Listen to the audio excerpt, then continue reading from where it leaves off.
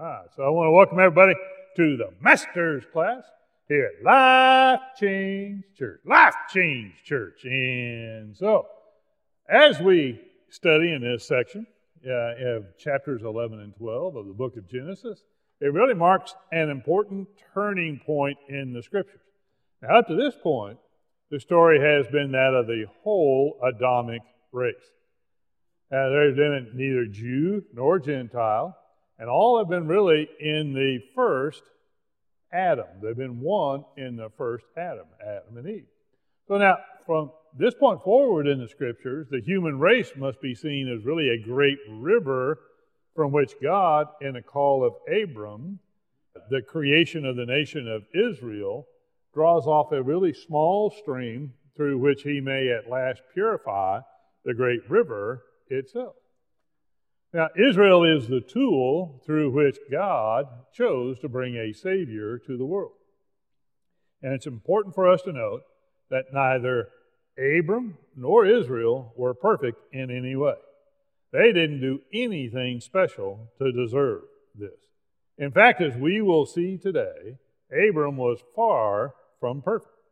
But when God spoke to him, Abram responded. I'm going to say Abraham 100 different times instead of Abram, but I'm trying to be good here because that's what he is right now.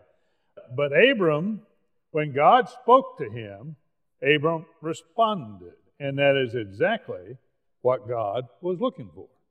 It was by grace that God chose Abram and the nation Israel to bring revelation and salvation to the world. And it was through the faith of Abram, which God changed his name to Abraham, that the nation Israel would be called. So before we move on, let's quickly talk about what God wanted Israel to do. So let's talk about the call of Israel. Now first, Israel was called by God to be a witness to the unity of God in the midst of universal idolatry. We're going to see that idolatry had spread all around the world at this point. And then next, Israel was called to illustrate the blessedness of serving the true God. For God would show the world His power through the nation Israel. And then Israel was called to receive and preserve the divine revelations. All of the prophecy and scriptures that are contained in the Word of God have come through the Jewish race.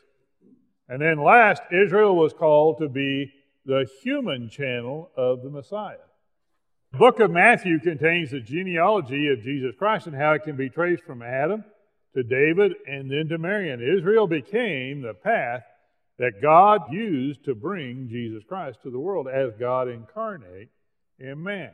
And He brought Him to the world to provide salvation for a lost world. Amen? Aren't you glad that He brought Jesus Christ? Amen. So this is how important Israel is to our faith. And how it all began was with the call of Abram. So let's begin here in Genesis chapter 11, verse 10. And it says, "These are the generations of Shem. Shem was 100 years old, and then he begat Arphaxad 2 years after the flood."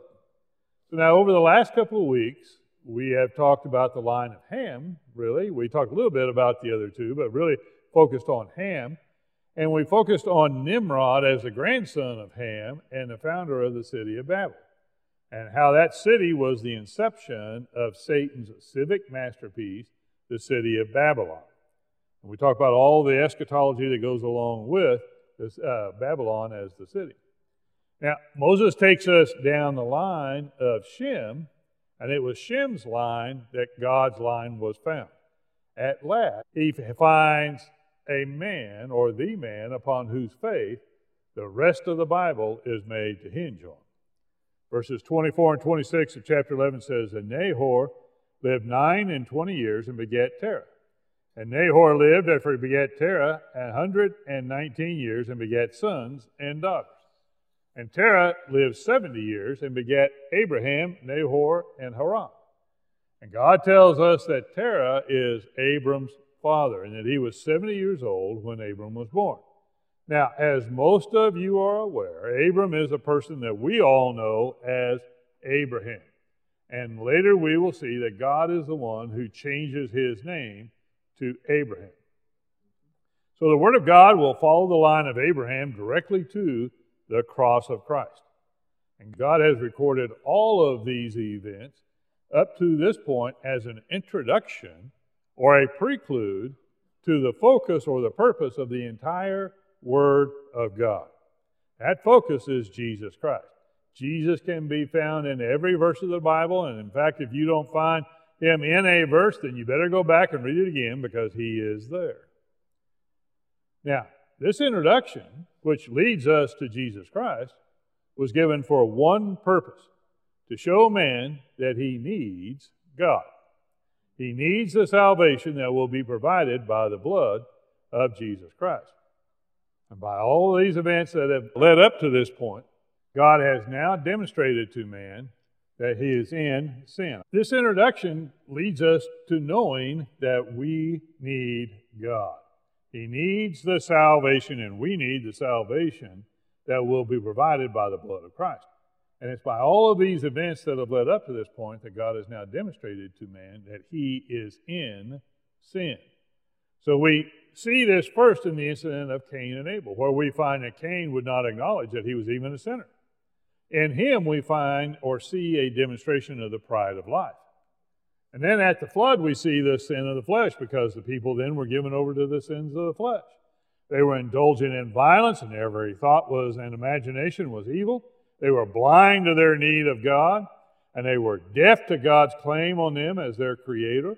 And they were dead to God and dead to trespasses and sin. And God gave them an invitation through Noah, and they spurned that invitation and remained in the sins of the flesh. And so God destroyed them. And then at the Tower of Babel, we see the sin of the will, or the sin of rebellion against God.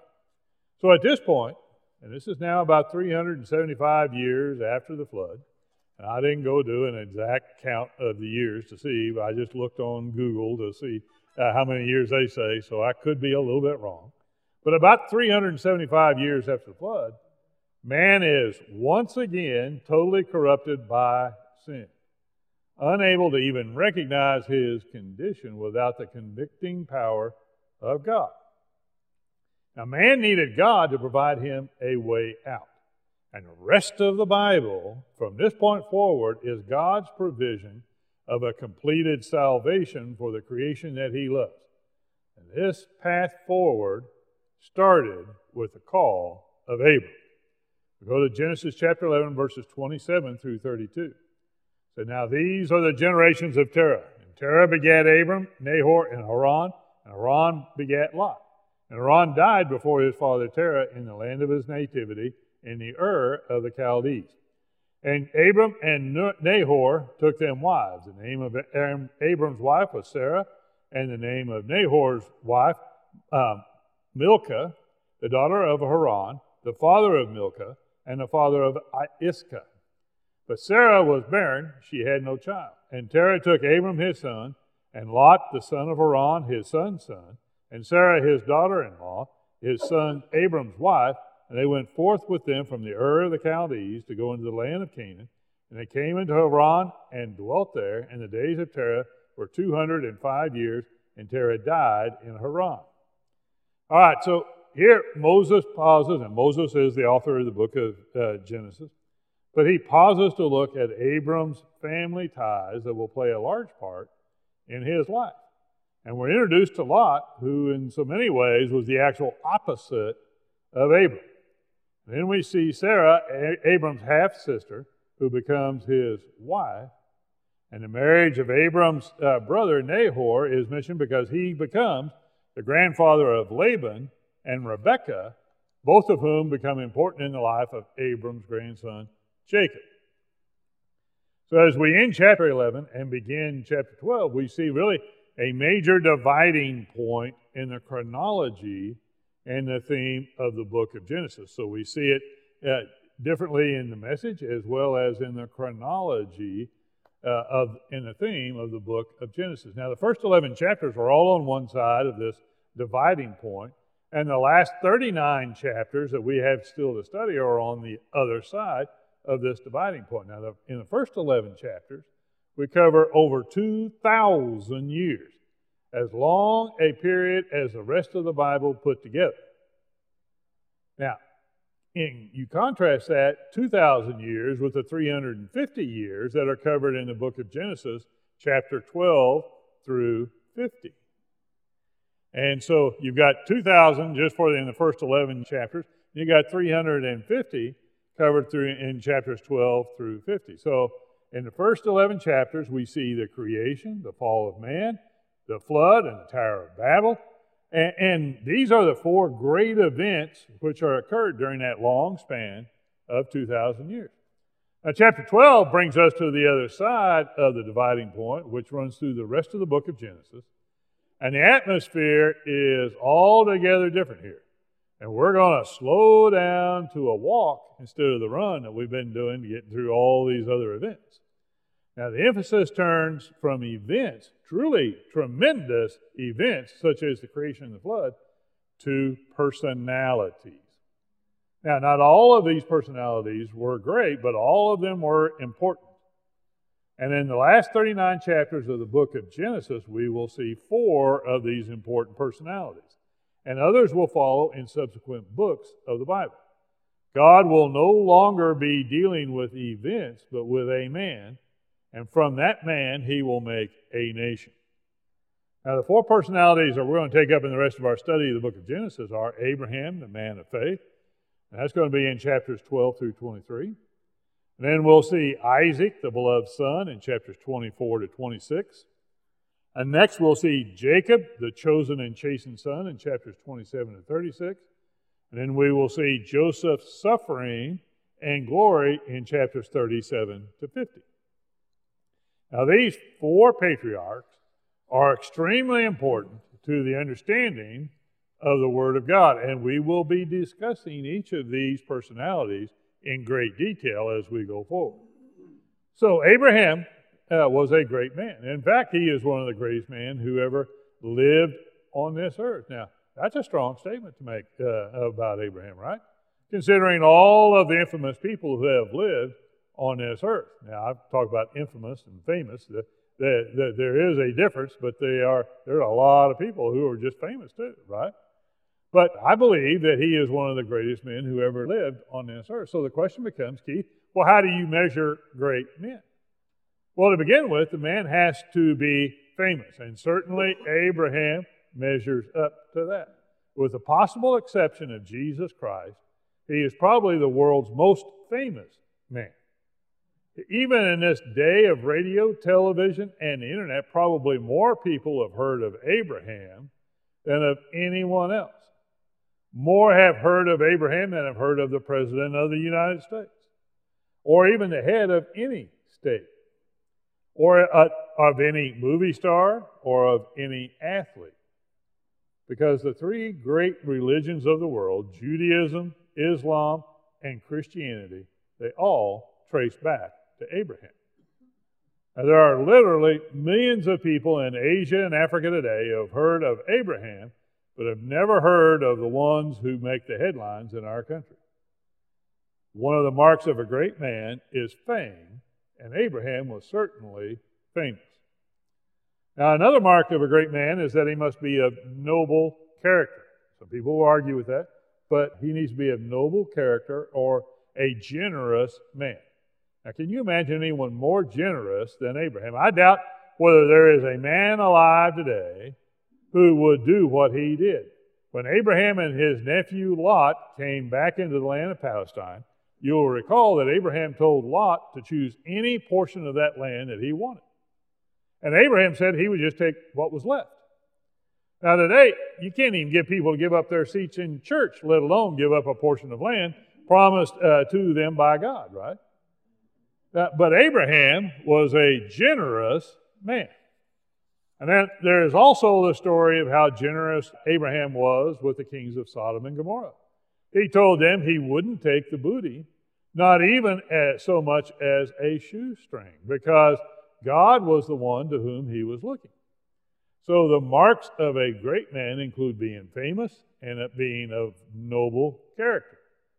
Now the next mark of a great man is that he must live in a momentous time. He must be, as Napoleon said, a man of destiny. Now, the man and the right time must meet at the crossroads of life. Now, that was certainly true of Abraham. Now, I believe that the world would agree with me on those first three categories, right, that I've listed here. However, they may or may not agree with me on the last one, which is the fourth one. But I believe that fourth reason or criteria is an essential part of a great man, and it is that he must be a man of faith. Now, you'll notice that all great men, even when they are not Christians, have something in which they believe in. They have a cause. They have something that drives them. Abraham had his faith in the one true Almighty God. God said that Abraham was a man of faith. In the Bible, the greatest thing that is said about Abraham is that he believed God. Not believed in God, but believed God when he spoke to him. Romans 4:3 says, Abraham believed God, and it was counted unto him for righteousness. Now, as we go through these chapters in Genesis, we're going to find that God appeared to Abraham 7 times. And each time it was to develop faith in his life. Now, this does not mean that Abram was perfect, or Abraham, either way you want to call him. It was perfect. The fact of the matter is he failed many times. God gave him 4 tests, and he fell flat on his face on all 4 of them. But like Simon Peter, he got up, brushed himself off, and started again. Now, know this for a certainty, that if God has touched your heart and life, you are also going to fall. We all do. None of us are perfect. But you are surely going to get up and start over again. We will see this happen in Abraham's life as we go through the chapters that are before us. So, with that whole introduction, that was 8 pages of notes. With all that introduction, to get the ground set, let's begin our discussion of Abraham's faith by reading chapter 12, verses 1 through 3 in the book of Genesis. Now the Lord had said unto Abram, Get thee out of thy country, and from thy kindred, and from thy father's house, unto a land that I will show thee.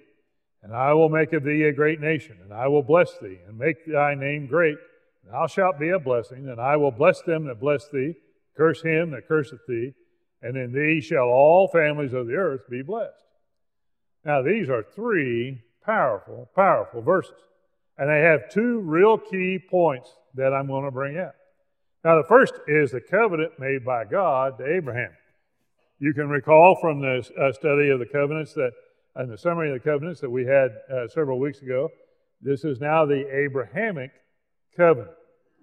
Now this covenant was formed and confirmed in 6 aspects. First, we have the promise of a great nation.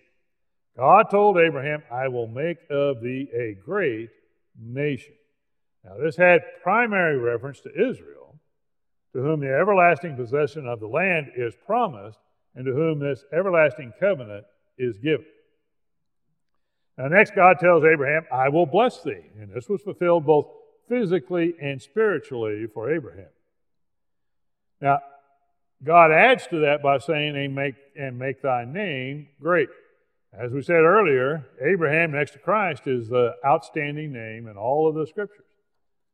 Now next, God tells Abraham, and thou shalt be a blessing. And the Bible tells us that Abraham was indeed a blessing to the people of his own time and to the world, and through him came the chosen seed. And then God provides protection for Abraham by telling him, I will bless them that bless thee, and curse them that curse thee. So both of these statements have been wonderfully fulfilled in the past history of the Jewish people, and will be even more wonderfully fulfilled in the future. Every nation that has treated Israel well has been blessed, and every nation that has mistreated them has suffered. Now this finds its greatest fulfillment in the tribulation period, but I believe that it applies to today as well. Now, next, God adds to his promise by telling Abraham, in thee shall all the families of the earth be blessed. Now, this promise is fulfilled spiritually in Christ, and it shall be fulfilled as it relates to the nations of this earth in the millennium, when the Gentile nations shall be blessed through Israel. Now, the sign of this covenant is circumcision, and the covenant extends to the end of time, including the new earth. So the Abrahamic covenant reveals the sovereign purpose of God to fulfill through Abraham His program for Israel and to provide in Christ the Savior for all who believe. The ultimate fulfillment of this covenant is made to rest upon a divine promise and the power of God rather than upon human faithfulness. So, meaning that regardless of what Israel or the nations do, God is going to fulfill this promise. So it's important to note that the Abrahamic covenant ushered in the dispensation of promise.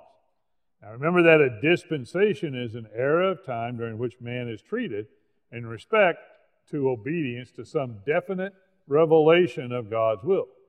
And dispensations are different from, but are related to, the covenants. To study how God has changed how man approaches God is called dispensationalism. So now there were three main elements of the dispensation of promise. First, there were the specific promises affecting Abraham himself, Isaac his son, and Jacob his grandson, and under which individual blessing depended upon individual obedience. You see the difference here? So, individual blessing depended upon individual obedience. Now, next, God made an unconditional promise of blessings through Abram's seed. To the nation Israel, God promised that they would inherit a specific territory forever. In this contest that's going on today, it is forever. Right? Amen? Then He promised blessings to the church as in Christ. Now, in addition, God made promises to the Gentile nations, and these consisted of the promise of blessings upon those individuals and nations who bless Abram's seed, and a curse upon those who persecute the Jews. Now, all of the promises found in this dispensation were generated by the covenant that God made with Abram. Now, the next key point that I want to bring out about these verses is the faith of Abram. Abram, or actually Abraham, is known as the man of faith. And that is the way he is identified in the Word of God. Abram is the supreme illustration of faith in the books of Romans and Galatians. Jesus described Abraham as, "Your father Abraham rejoiced to see my day, and he saw it and was glad," in John 8:56. Now in Abram we will see the worship of faith. Hebrews 11:8 says, "By faith Abraham, when he was called to go out into a place which he should after receive for an inheritance, obeyed. And he went out, not knowing whither he went." Now notice that Paul tells us, by faith, Abraham did what? He obeyed. And he went out, not knowing whither he went. Now you're going to recall that during our study of the faith of Noah, we saw that the worship of God leads to our obedience to God. It leads to work for God. It leads to doing the things that God has called you to do. Now, when people truly worship God and catch something of the glory of the person of Christ, then you can depend on them to work for God and to obey Him. Not because you have pleaded with them to do so, but because they want to obey God and His calling for them. Now, the most important word in this verse and in this entire section is the word obey. And it is worship that leads to obedience. In the English, the word obeyed means to do as you're told or to submit. And we all understand about obeying our parents and our bosses and the laws of the land, right? But the Greek, it gives it a much more important idea. Now, the word obeyed is translated from a Greek word that means to listen or to hearken. And the emphasis is placed on listening. Now, if you want somebody to do something, then the first thing you have to do is to get them to truly listen to you, right? You learn that with your kids, right? If you want them to do something, then you got to get them to stop and really listen to you. I see it with my black lab. If I want him to do something, he's got to stop doing everything that he's doing, and he's got to listen to me, and then he'll do what I ask him to do most of the time. Yeah. It's the reason for a child's middle name. That's right. And the full name gets said when he's in real trouble, right? Yeah. So, how many of you have heard of an ancient Chinese general named Sun Tzu? Now, he wrote a book called The Art of War, And actually, this was required reading for the company I worked for 40 years in my early stages of my career. The Art of War by Sun Tzu was required reading. And there's a whole reason why all that was the case, but I'm not going to get into it here this morning. But anyway, in it, Sun Tzu has a great example of how obedience is tied to hearing. So Sun Tzu once boasted to his emperor that he could teach anybody to do military drills. He was really saying how stupid they were to do military drills, okay? But he said, I can teach anybody to do military drills. So the emperor took him up on his bet and gave him 100 ladies of the court for him to teach how to do military drills. So these are ladies that are important to the emperor, right? But they're the giggly, laughing and not serious about anything girls, right?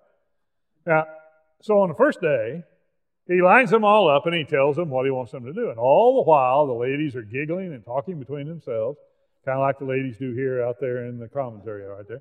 And of course, when they try to do the first drill, the standards and staffs are falling everywhere, right? They're just going all over the place.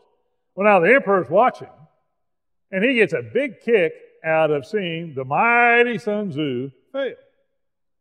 So, Sun Tzu brings 3 of them up to the front, and he goes through the exercise again with just these 3. This time, the giggling and the talking is getting even louder than it was the first time. Yet this time, when they fail, he immediately cuts off all 3 of their heads. Now, the giggling immediately stopped. Imagine that, right? And the emperor stops enjoying things as well because 3 of his ladies just got their head cut off, right? Then Sun Tzu goes through the exercise again with the whole group. And this time, each of them are listening very intently and paying attention to what's being said. In very short order, the ladies are doing the drills perfectly. And the message here is that Sun Tzu had to get them to listen first, to hearken to what he was saying, and then he got their obedience. It is the same for us with God. Obedience to God comes after we have stopped telling God what we want to do and listen to what He wants us to do. Let me illustrate that to you with a question. How much of your prayer time do you spend telling God what you want rather than being quiet and listening to what He wants to tell you? Amen? How much of your prayer time do you spend doing a speech to God? Remember, prayer is supposed to be a discussion. That means both sides get to talk, right? Most of us do a speech to God, and then we say amen and go on about our ways, right? So that is a measure of how much you hearken or obey God. For you cannot obey God until you know what it is that He wants you to do. You got to listen. Now, Abraham was obedient to God because he listened and then transformed what he heard into action. However, in verse 1 of chapter 12 of our study, we find that Abram was obedient in 2 stages. Now, in the first stage, Abram was only partially obedient. And Moses tells us that now the Lord had said to Abram. Now, notice that word had there. That is used, meaning that it occurred at some point previously. Now, we know from other scripture that God had called Abram while he was still living in the Ur of the Chaldees and before the move to Haran. If you just read it in Genesis, it sounds like it was after the move, but it wasn't. He spoke to him the first time while he was still there in the Ur of the Chaldees. Acts 7:2-4 says, and he said, Men, brethren, and fathers, hearken. The God of glory appeared unto our father Abraham when he was where? In Mesopotamia, before he dwelt in Sharon, or Haran, and said unto him, Get thee out of thy country and from thy kindred, and come into the land which I shall show thee. And then came he out of the land of the Chaldeans, and dwelt in Charan, and from thence, when his father was dead, he removed him into this land wherein ye now dwell. So Abram obeyed God by leaving his home, his business, and the high civilization of Ur, as we saw in Hebrews 11:8, not knowing whither he went. He didn't know whether he was going. Yet it was not complete obedience, because we read that he took with him some of his family. He took with him his father Terah and his nephew Lot. And even though God had told Abraham not to take them or any of his kindred, he brought them anyway.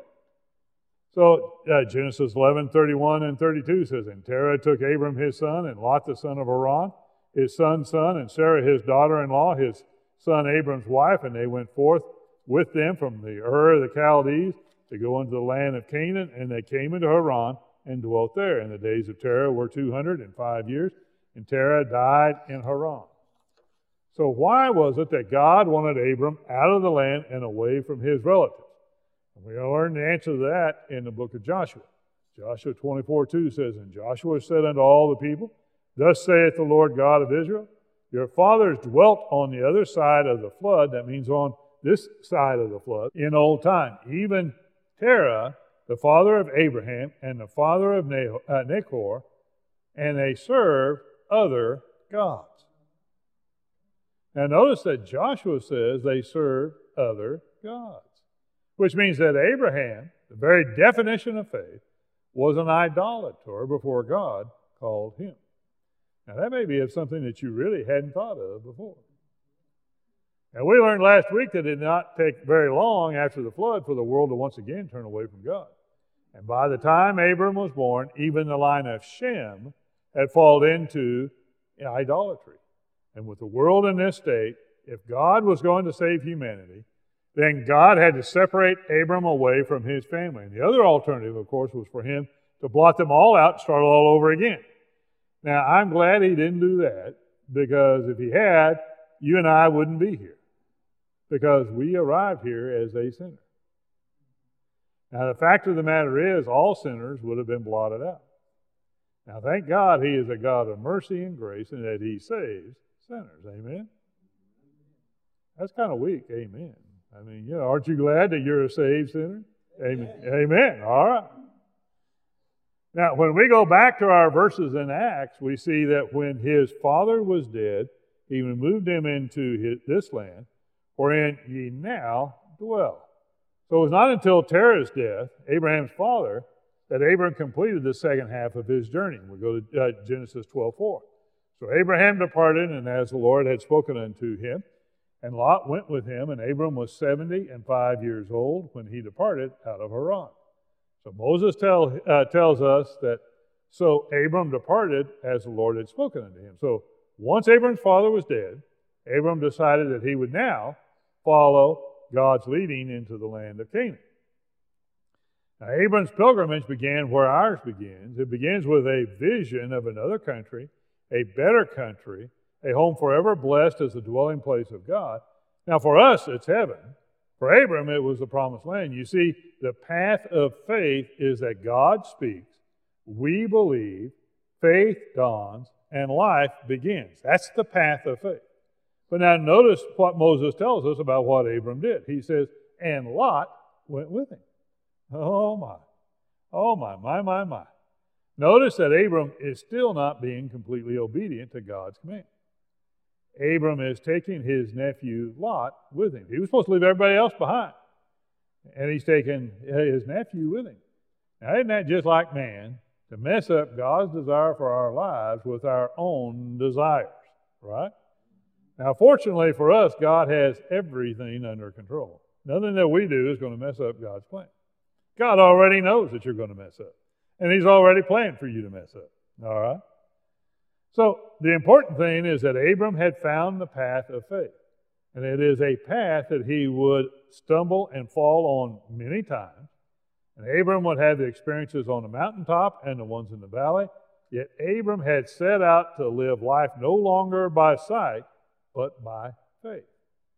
So as we looked at the fully developed faith of Abraham in the book of Hebrews, we said that we saw the worship of faith.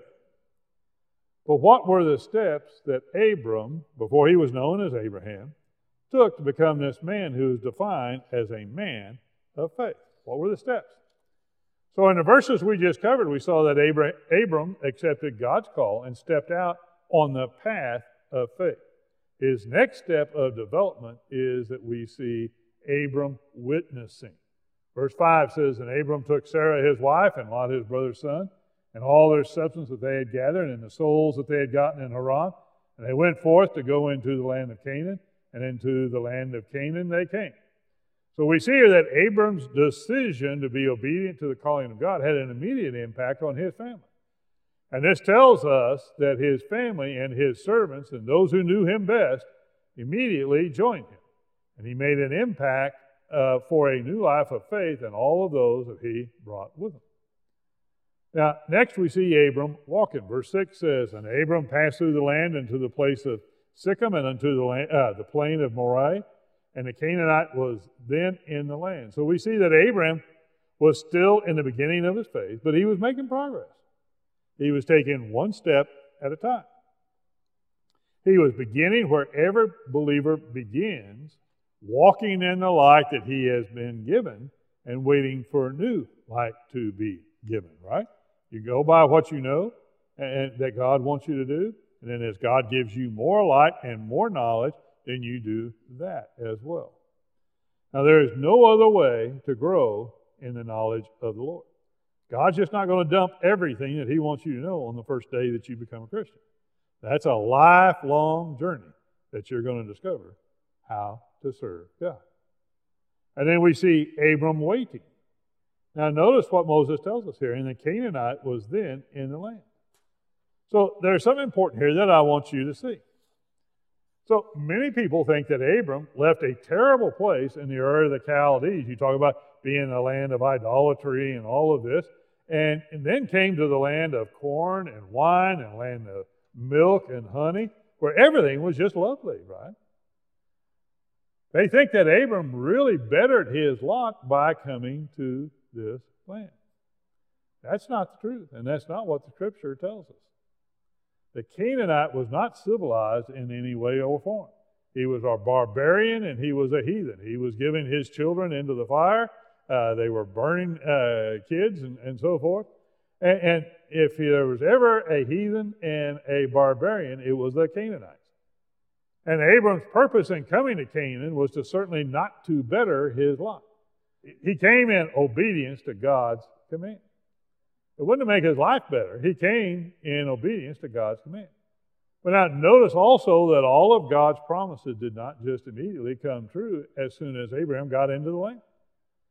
As all of us as Christians must do, Abram had to wait on God's perfect timing for all of those promises to be completed. However, now that Abram has obeyed, notice what happens. When he appeared in the land, God appeared to him. And then we see Abram's development, and we see Abram worshiping. Verse 7 says, And the Lord appeared unto Abram, and said unto thy seed will I give this land. And there builded he an altar unto the Lord who appeared unto him. And Abram built an altar unto God, and he worshiped God, and that led to what? Obedience to God. He worshiped God by faith, and then he obeyed God by faith. Verse 8 says, And he removed from thence unto a mountain on the east of Bethel, and pitched his tent, having Bethel on the west and Hai on the east.